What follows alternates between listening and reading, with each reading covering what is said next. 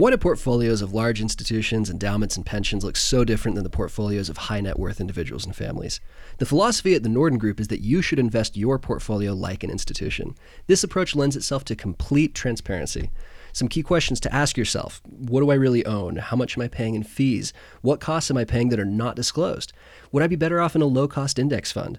At the Norden Group, we conduct what is called a portfolio audit, which can reveal these and other important details. Call us to set up your appointment. Investment services offered through Town Square Capital, LLC, an SEC-registered investment advisor. SEC registration does not constitute an endorsement of the firm by the Commission, nor does it indicate that the advisor has attained a particular level of skill or ability. Town Square is not affiliated with any other named entity. If you have, 7, 8 figures worth of investable assets, you should really give these guys a call. Like Dan, are they on your speed dial? I've got about 4 figures, so I'm 4 figures of investable. There, yeah. I've got at least 3, okay, depending on how close we are to the second Thursday of the month. Yeah. Give the Norden Group a call. As always, we do appreciate their support. And thanks to the Norden Group, we actually have 2 microphones. We don't have to share this. This is true. This is true. I don't know if anybody could tell, but last time we were sharing microphones, and that was way closer to Dan than I ever want to be. One of our microphones died. One of our microphones died. So I don't know if last week sounded like there were very subtle pauses while one of us leaned in and cleared our throat and wiped the sweat off from the other guy. It was not a good time. Thanks to the Norden Group for our second microphone.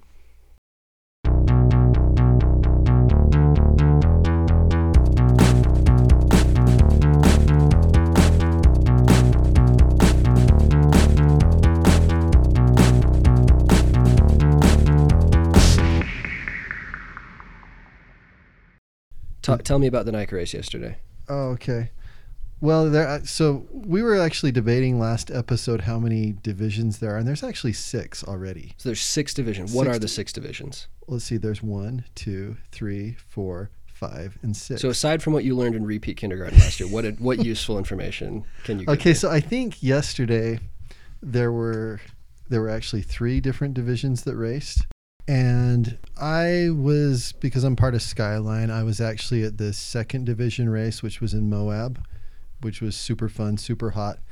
But there were just so many awesome races and so many awesome results. And this morning I was going through the results from the other 3 races, and there were just so many Maybird riders on podiums. See this piece of paper? I was actually going to try to give shout outs to all the kids that had awesome races on This is just one division right here. So Dan doesn't understand how podcasts work. He doesn't know that you guys can see I'm this. showing you. Well, I know. I already saw it. Yeah, I understand. I'm just showing that we wouldn't have time. You could just say, there are a lot of names on this paper I know. instead of, okay. But we would not have time to go through all these. It would take an entire podcast to just give shout outs to everyone that had awesome races yesterday. But there were just so, like for instance, the varsity boys, we had 6 out of the top 10.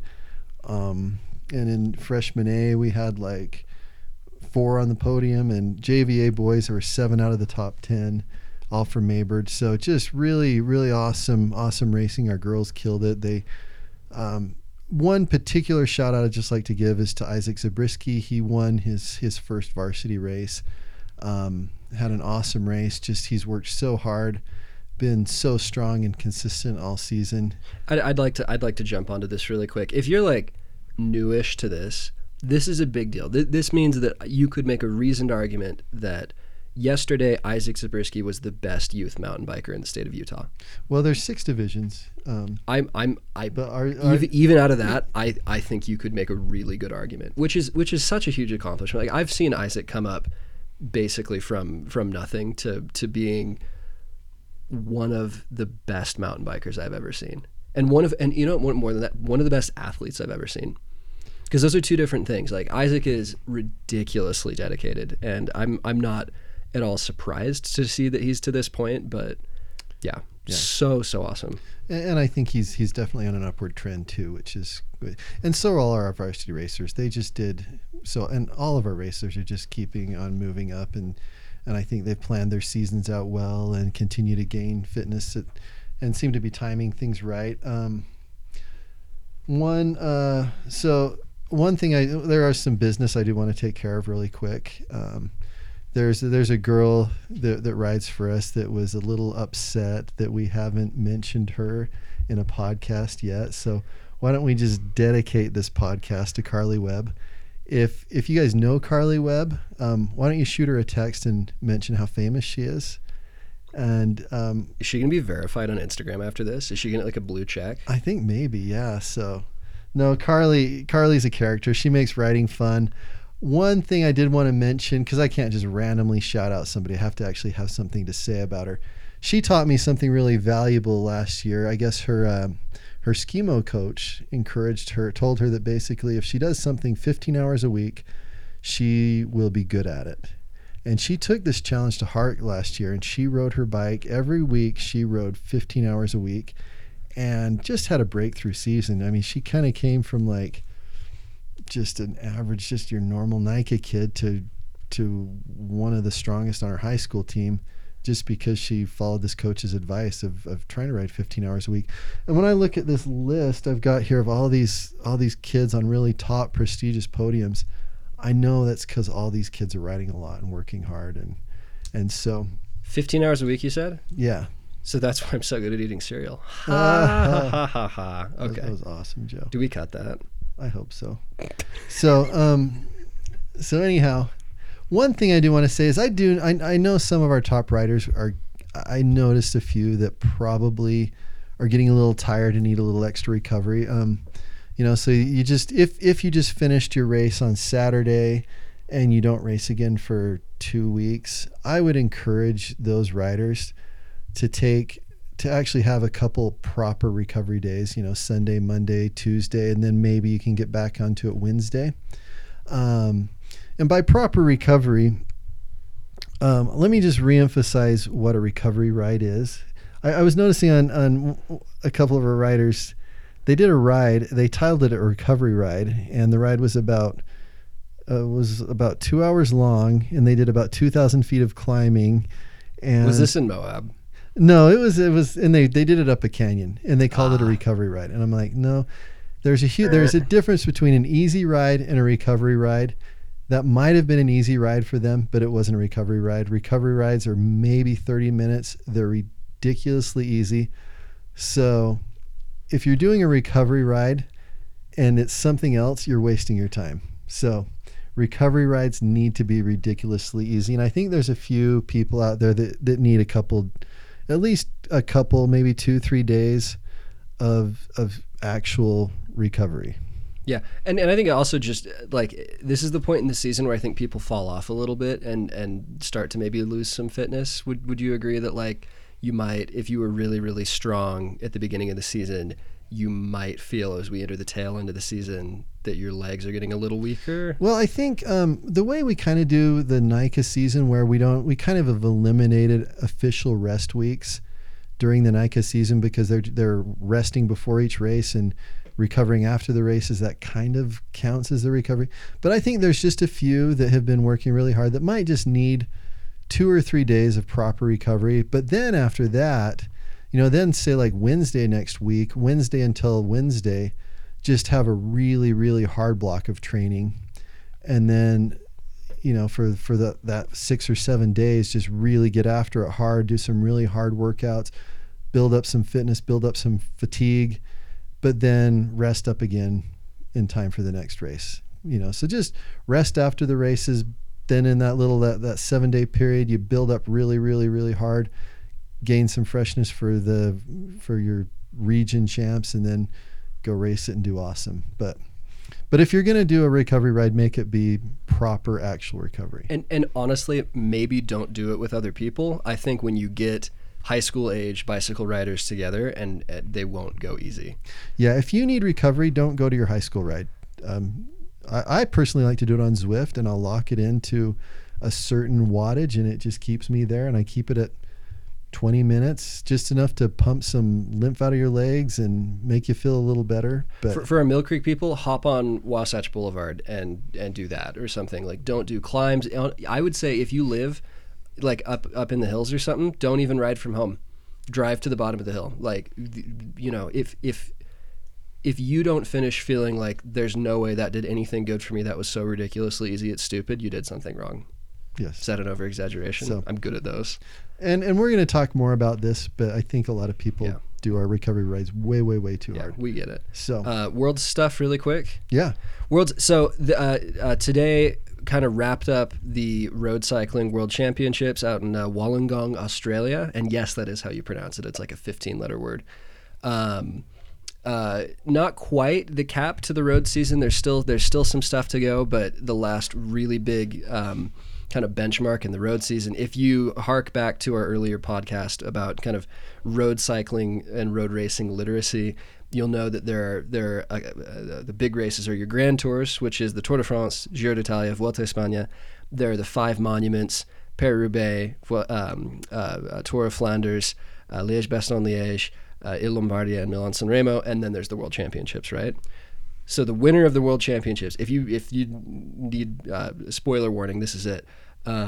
22-year-old Belgian superstar Remco Evenepoel. If you haven't heard that name before, write it down. He is the next big thing. Remco sounds like a rent-to-own place company. What? Remco, isn't his name? Remco? Yeah, his name is Remco Evenepoel. Yeah. I used to be a salesman for Remco. Before you decided to pursue something where you make no money? Yeah. Anyway, so the cool thing about Remco Evenepoel, again, 22 years old, so younger than me, which sucks, is he won Liège-Bastogne-Liège earlier in the season. So already winning a monument at 22 is a huge deal. He won the Vuelta a couple weeks ago, just literally finished the Vuelta and came to Australia for Worlds. Had an underwhelming Worlds time trial performance, which was odd because he's an amazing time trialist, and then went and broke 25 Ks from the finish to win the men's race. People are calling this guy the next Eddie Merckx. And again, harking back to that episode, you'll know Eddie Merckx is calling somebody the next Eddie Merckx is about as high as praise gets in cycling. This guy can do everything. I think he is on track to be a bigger superstar than Van der Poel, Sagan, or Pogačar. I'm going to say that now. I think he's going to really change cycling. Women's race was amazing too. Less of a surprise. Annemiek van Vleuten, kind of, I would say, the best female cyclist, road cyclist of the past 5 years. I think I could defend that statement. Broke her elbow in the time trial a week ago. Went on to race today, which I don't necessarily condone. I think generally that's a bad idea. But won, kind of broke away at the very last minute. Not even really a sprint, just kind of rode away from everyone at the very last minute to win, I believe, her 3rd road world title. Huge stuff from Van Vleuten. The other story. I was going to ask you about what happened to, I think. What happened to Mathieu van der Poel? Yeah. Mathieu van der Poel's had a rough season. He targeted the Tour, showed up to the Tour, and like by his own standards sucked. He pulled out halfway through, couldn't hang. Something was wrong. I understand did a huge block of training to prepare for Worlds, and we don't know everything yet. But Van der Poel is staying about an hour away from the race venue in Sydney. I understand that Wollongong is about an hour south of Sydney, I believe, and was involved in some sort of altercation that resulted in him being charged with criminal assault. His passport's been confiscated, and he is scheduled to appear in court in 2 days, I believe. I've read a whole bunch of stuff about how it was some teenagers playing a prank or people knocking on his hotel room, and there's some dispute over noise.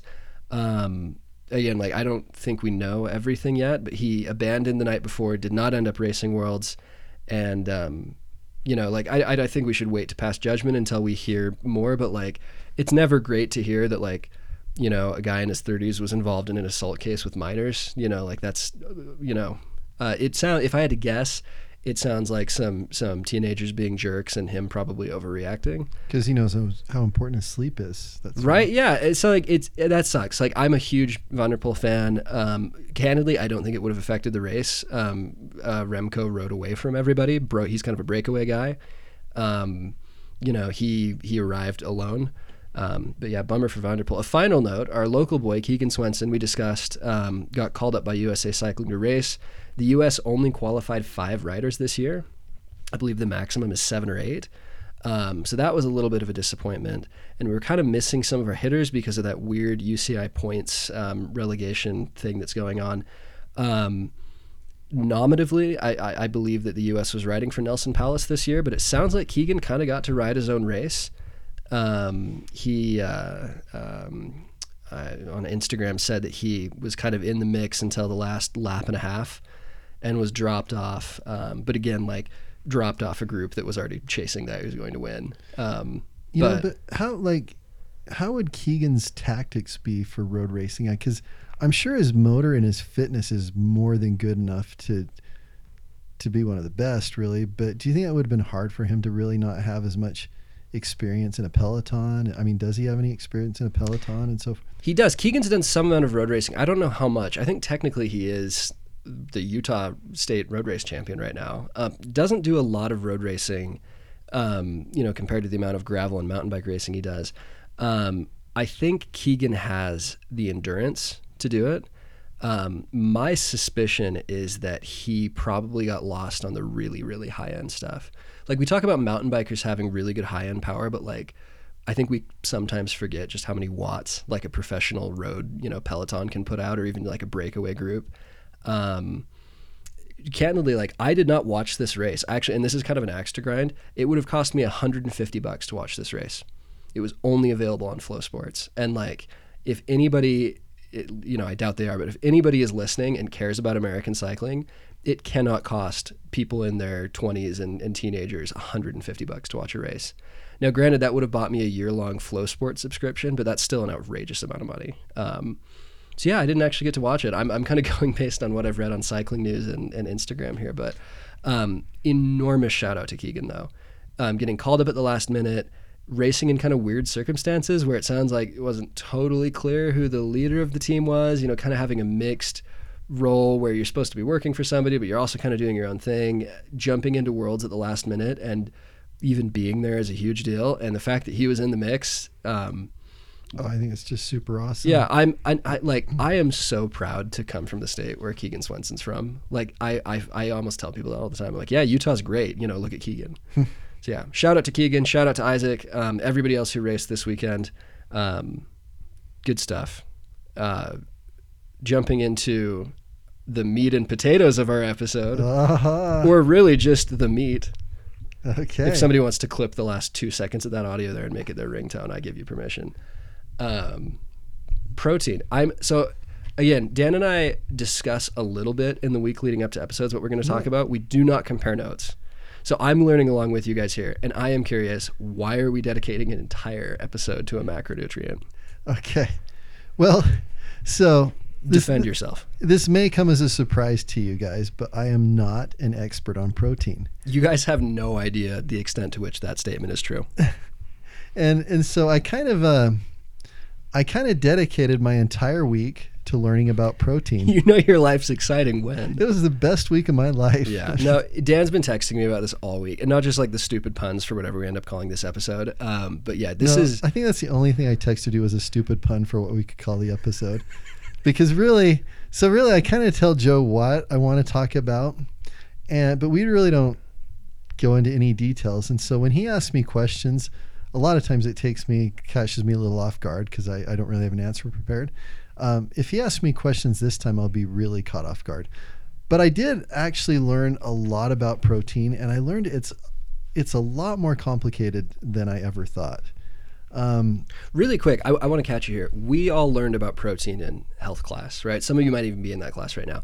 I think most people who have a cursory understanding of nutrition will tell you that protein is the nutrient that helps you build muscles, and it's what you get in chicken and the white part of eggs, and it's you need it for like recovery from athletic stuff. Like, what are we missing from our understanding of protein, or what more do you need to understand? Well, that's pretty much it. Should we just end there? And yeah, I mean we're 19 minutes in. That's enough, right? We're really, like, protein is something I knew was important, and I would always recommend to athletes that they need to make sure they're getting enough protein, and they need to have their 3-to-1 protein blend after a hard workout for recovery.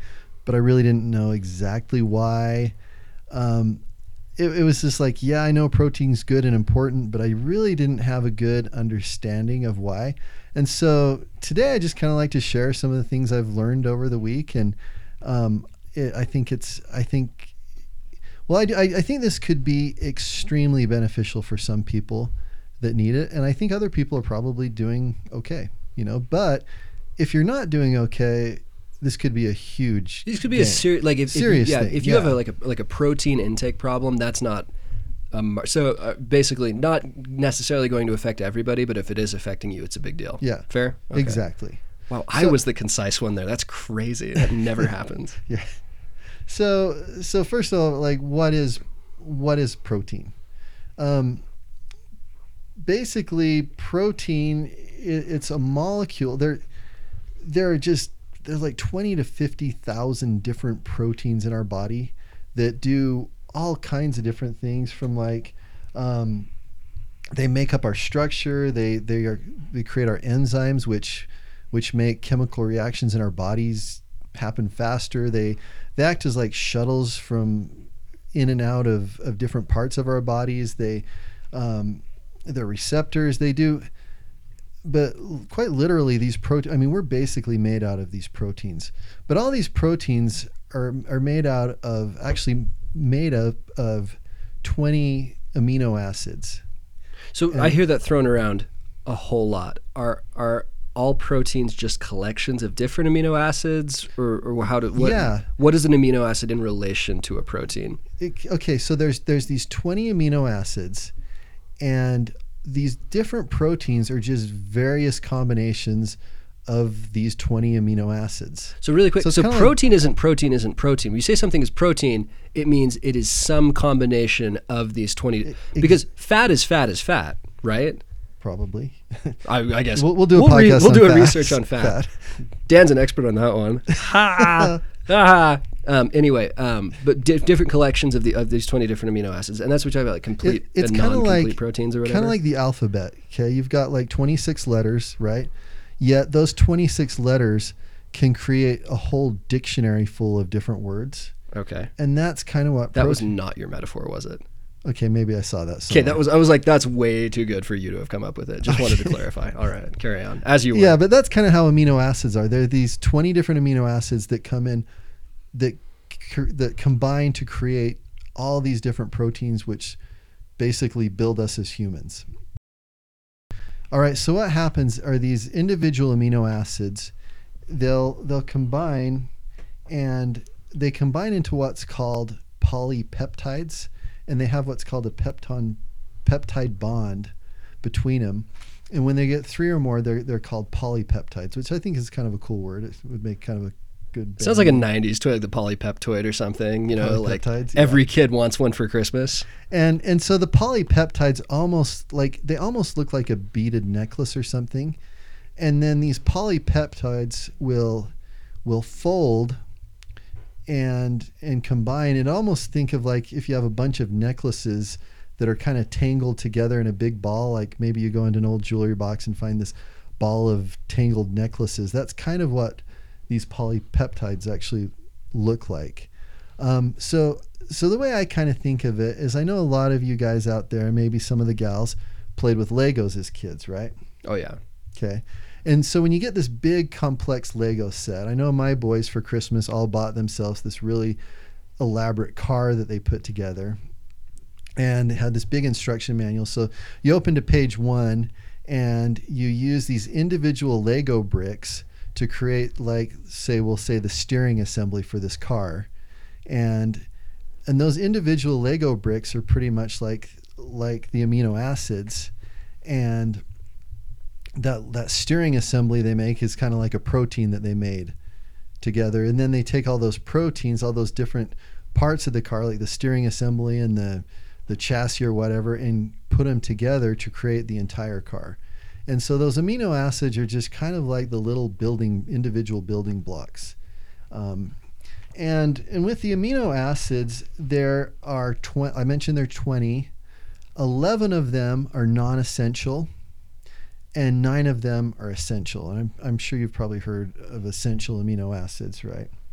So if they're non-essential, that means our body usually can create them on its own and create enough that we can use those to... Enough that you can get by. Like, you don't need to be getting them from external sources. Yes. Okay.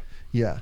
The non-essential ones our body cannot make, and we have to get those from food sources. Okay, so this is the rub where it comes in for individuals who do vegetarian or vegan diets, right? Where it's like you can get those 11 from, or those 9 from like meat sources, but if you're vegetarian, you need to make sure you're getting the proper combinations of complete proteins, right? Correct. Yes, and there's kind of a debate out there, like which is better, like plant sources or animal sources. And a lot of people think that animal sources are better because they are a complete protein. But the animals or the plant sources are also arguably better too, because if you combine a few different plants together, you can still get all your essential amino acids in one day. But the advantage to the plants is the plant sources also have tons of other nutrients too, like the vitamins, the fiber, a lot of the benefits that you get from plants. So really getting your protein from multiple sources is the best way to go. So I understand, I think we should just jump right into this because this is something that affects a lot of people. Understanding that there are non-nutrition reasons that some people choose to pursue vegan or vegetarian diets. Just from a performance standpoint, what do you think is the best diet to guarantee that you get the proper amount of complete proteins? Well, I think it's easier if you do have some animal products, like for instance, the egg is probably the gold standard for protein sources. I've heard that egg white is the best protein. It's as good as protein gets. I heard someone say that once. You really want to have the whole egg. I mean, the whole egg has more overall nutritional value, but just like the protein. Well, it has more, because the eggs even have more than just the essential amino acids. It has probably, I think, all of the amino acids, even some of the non-essential ones, which still do have some benefit in our diet. So if you do have if you do consume animal products, it's easier to get complete proteins. But you should also, I think it's really, really important to also try to get protein from plant sources, because in addition to your protein, you're getting so many of the micronutrients that plants offer. And in the ideal plant sources that I've heard kicked around are like beans, soy. If you can hear paper rustling in the background, forgive us. Hopefully the only background noise you can hear, because there's a lot of other background noise going on today. But what are you kind of the easy plant sources of protein for people to shoot for? Okay, so it's actually kind of surprising what has protein and what doesn't. There's like lentils, chickpeas, and beans are known for being really, really good sources of protein. They're not complete sources, but combined with others, if you're eating everyone knows that if you combine beans and rice, you get a complete protein. But there's several others too that are kind of surprising. Like potatoes are actually a good source of protein. Broccoli is actually a good source of protein. Wild rice, nuts are really good. Seeds are really good. It's just kind of surprising how many of the, oatmeal is actually a really good source of protein. Oh, really? Because I always thought of oatmeal as just or even rice as carb sources. Those are your carbs, right? But you're getting a non-negligible amount of protein from those as well, correct? Well, white rice doesn't have a whole lot of protein, but if it's like a wild rice or brown rice, I think brown rice just has more fiber. I don't know. Okay. I don't know. I can't remember how it compares as far as terms of how much protein it has. So yeah, so when you're really try to get protein from both sources, I think that's kind of the golden ticket there. So we discussed really quick, there might be people out here who are majorly messing up their protein game. What does that look like in practice? What are some markers of an individual who might want to consider changing their sort of protein strategy? Well, so the recommended daily allowance of protein is 8 grams per kilogram of body weight. Okay. It's really important to know how to convert your pounds to to kilograms for a lot of these comparisons. And how you do that is you just push the button on your phone and ask Siri how many kilograms is. You write your legislator a letter asking us to please just go to the metric system and let there be other things about America that stand out. Yeah. So anyhow, so 8 grams of protein per kilogram of body weight is what's recommended by the FDA. Can you overshoot on protein? Well, am I jumping ahead too much? You can definitely. Okay. But that recommendation, from what most of the literature says, is too low. Especially too low for an athlete. Too low for a growing endurance athlete. Okay. All right. And most of the recommendations out there are, and these are conservative. I've heard even bigger recommendations than this, but between 1.2 grams per kilogram and 1.6 grams per kilogram is a very well-respected recommendation for athletes. So it's almost twice what the RDA is FDA. Recommended daily allowance. Oh, okay. I didn't mess up, Joe. I assume that you mess up all the time. So my apologies there. I'll catch you later. Don't worry. So 1.6 grams per kilogram of body weight is probably, I would say, for us on the high end during hard training. If so when you're in your season doing your hard training, that's kind of probably, I would say, the upper end of what you would shoot for. So just help me understand here. So what's roughly how many grams for like you of protein? I'm sure you figured that out, or like you. Okay, so I'm about 90 kilograms. Okay. And multiply that times 1.6. That gives me 144 grams per day. Okay, so 144 grams. Just to kind of help me understand this academically, is that 144 grams of egg whites, or is that 144 grams of any protein source, complete or non-complete? It's complete or non-complete. That's a total number I'm shooting for. Okay. And as long as I have a good variety, you don't really have to worry too much about the complete or non-complete. I mean, if you're only eating beans, you're probably not only eating chicken. Well, if you're eating chicken, because that's complete. That's a complete protein. So this is mostly if you're in a vegetarian diet or an otherwise restrictive diet and you're not getting animal protein. You just need variety and you'll get it. And it's really not too hard. So you don't need to be looking up like this is the complete protein match for this and this is the match for this. Yeah, you don't really need to pay attention to how much of each individual amino acid you're getting. Okay. As long as you have good variety, you're going to get them all, whether you're vegetarian, vegan, or really quick, as always, I think we should disclaim that like we are not medical professionals. If you have a medical condition that affects your need to intake certain proteins or whatever, go with your doctor, not us. Yeah, it's always go with your idea. doctor, not us. Yeah, I'm trying to think who we are a better source than, and that's a short list. Okay, so one thing about protein is it's so much better to consume it in smaller doses throughout the day. If you take too much at one time, most of it's going to just either be used as energy or stored as something else. Oh, so this is, again, we don't share notes. So if I eat essentially no major protein throughout the day and then have a big old steak at the end of the day that technically gets me to my number, that's not ideal. No, that's not good. Most of that will just be wasted. Okay. Or stored as fat or used as energy. So,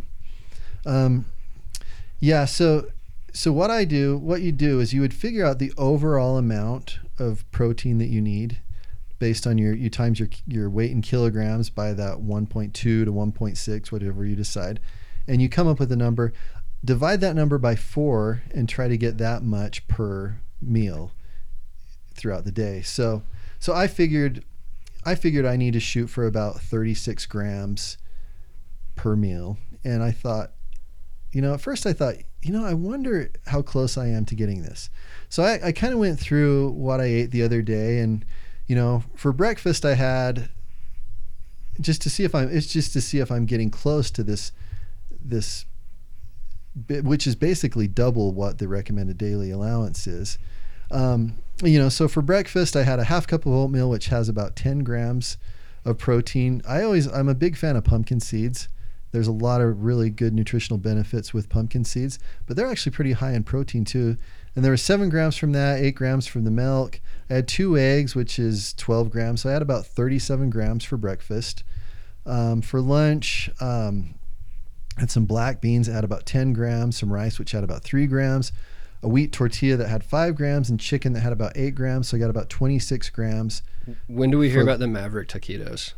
Did those not feature? I think you picked a particularly healthy day to feature, didn't you? No, this is me every day. I would like to contest the notion that this is a good representation of how. No, Dan this is what I eat. eats. This is kind of my go-to, actually. Okay. Okay, so dinner I'm exaggerating on a little bit. So we're just going to pretend I had chicken breast, which has about 38 grams, which is a lot.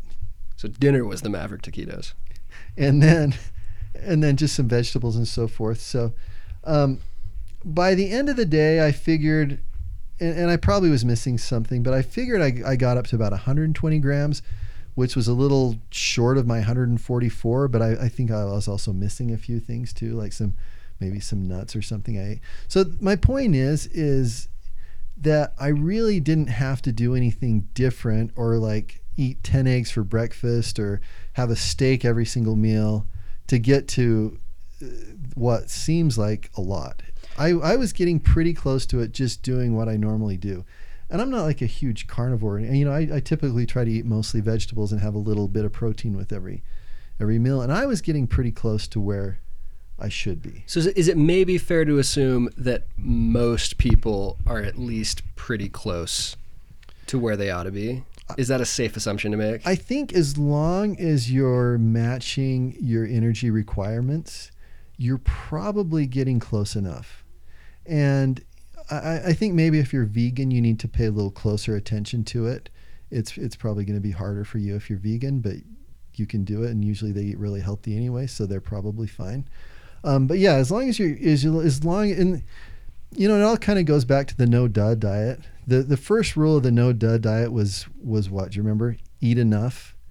And if you're eating enough to fuel the workouts you're doing, you're probably going to be okay. But I do think it would be good every once in a while to maybe just have a day where you kind of pay attention to how much protein you're eating, how much protein's in the different foods that you eat, add it up and just see if you're in range.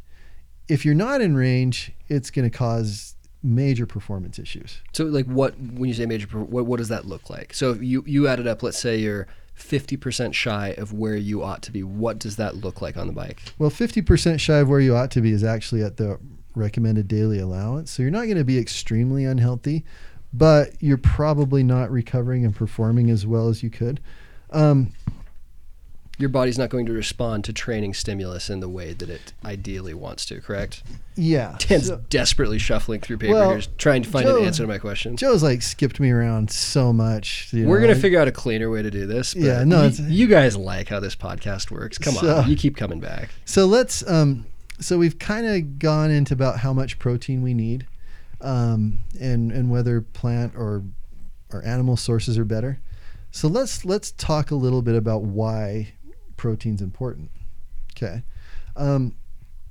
So we have what are called in our muscles. Have you guys ever looked into what's involved with the contraction and relaxation of a muscle? Literally never. No one has ever done that. I'm sure people have. If anybody listening to this podcast has ever done that, I would be floored. It is mind-blowing. Unless Bo's listening, I'm sure. Yeah, Bo knows. Okay. No one other than Bo Foreman has ever Googled that before. Okay.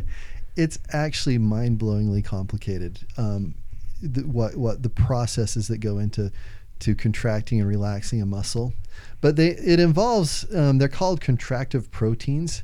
You've probably heard of like actin and myosin. So when we it's a huge assumption to think that I've probably heard of actin and myosin.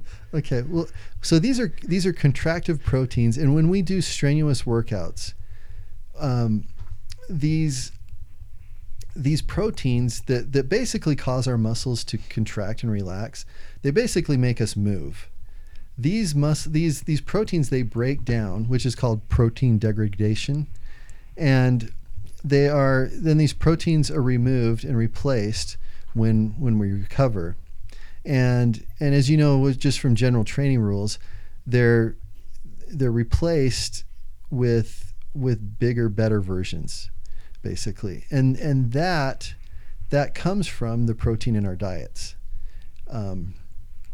And if we have insufficient protein, we can't rebuild those contractive proteins in our muscles after when we're recovering from hard workouts. So basically, if you're not providing the building blocks, basically the Legos to rebuild what you've broken down during training, your training's pointless. You're not going to get faster. You're not going to be better. So what does this actually feel like for Susie, the NICA rider? Is it just like, I'm doing all this work, I'm doing the right things, I'm plateauing performance-wise? My FTP is the same as it used to be 6 months ago, even though I've done a lot of work. Like, what does it actually feel like? It means you're working hard, you're doing all the work, and you're getting slower. That's exactly what. Now, women in particular, and I hope, when I said it from the beginning, this might really, most people are probably okay, but this could really benefit some people. I think women really need to pay attention to this because of their hormones. They tend to be more catabolic when they exercise, and they break down more protein when they exercise than men do. So it's especially essential for women to pay attention to their protein intake. And especially after exercise, like women, they need to get about 25 to 30 grams of protein within 30 minutes of working out. This isn't as critical for men. It's probably not a bad idea for men, but it's actually critical for women to get that. And just to put that in perspective, those little jugs of chocolate milk that we hand out after rides, those are about 14 grams of protein, which is actually quite a bit for that size. Ideally, women should consume about 2 of those within 30 minutes of a strenuous workout. No, if you're doing like a casual little fun hour-long ride, you don't need to worry about that. But if you're doing like weight training or hard intervals or like a really hard epicish type ride, you would want to get that, So hanging out in a parking lot without proper nutrition after like an epicish ride could be really detrimental for a female rider. It's not a good idea. Yeah, they're not going to get the same benefits from that workout. Or even like a WooCar session, I guess. Oh, absolutely, yeah. Because that's something I never. So like when you finish WooCar next winter, again, please do WooCar. It's excellent. When you finish WooCar next winter, get right on home and get your protein into your body is what we're saying. Or here. Bring it with you and bring it in a cooler. Bring it. That's why sometimes the powdered mixes are good because you could mix them up while you're there and not have to refrigerate it. But yeah, so that's the first one. Basically, when we work out, our muscles just break down, and the protein that we consume is the building blocks to repair it and repair it better. That's why we train. Also, when we exercise hard, the hydrogen ions from lactate will cause our mitochondria proteins to be damaged, and protein can help repair that. And so really quick, what is it about a female body that makes your needs different than a male body, like at a very basic level? Well, it's mostly hormones. Okay. Yeah, progesterone that makes exercise a little more catabolic, and that's probably only certain times in their cycle and so forth that becomes a bigger issue. So one thing that protein can also do is it can help replace our glycogen stores much faster than just consuming carbohydrates alone. A lot of times when elements are combined, they transport in and out of cells faster. And that's why you always hear the recommendation to have 3-to-1 protein or carbohydrate to protein recovery drink right after a hard workout. It just helps restore your glycogen stores faster. Stacy Sims was citing a study that says it can be up to 4 times faster with protein than without. So if you're not familiar, the work of Stacy Sims is pretty much essential for female endurance athletes. Yeah. I'd highly recommend her whole entire body of work. Yeah, she's just remarkable. So another really important thing about protein too is if you're in an energy deficit, basically, which is how you ultimately lose weight, protein helps you feel fuller.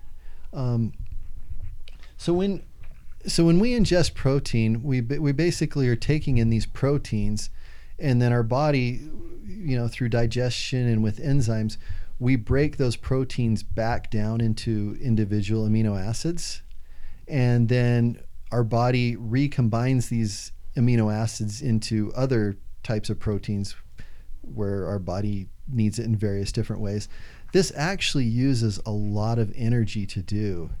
And so it's called the thermal effect, where your body's actually burning a lot of calories just to process protein. So, if you have 100 calories of protein, you're going to net a smaller amount of calories because of that. So it's actually useful for those that are trying to stay lean and even cut back weight. And it helps you feel full too.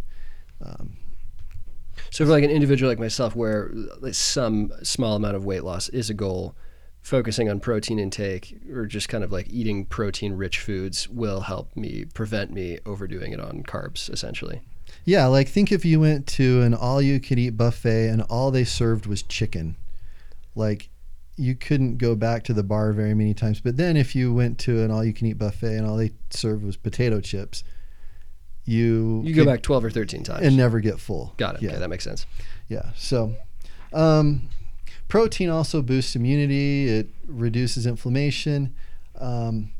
Another thing to point out is it actually provides energy, but a very small percentage of energy. So during a hard workout, it maybe provides only about 2 to 5% of our energy.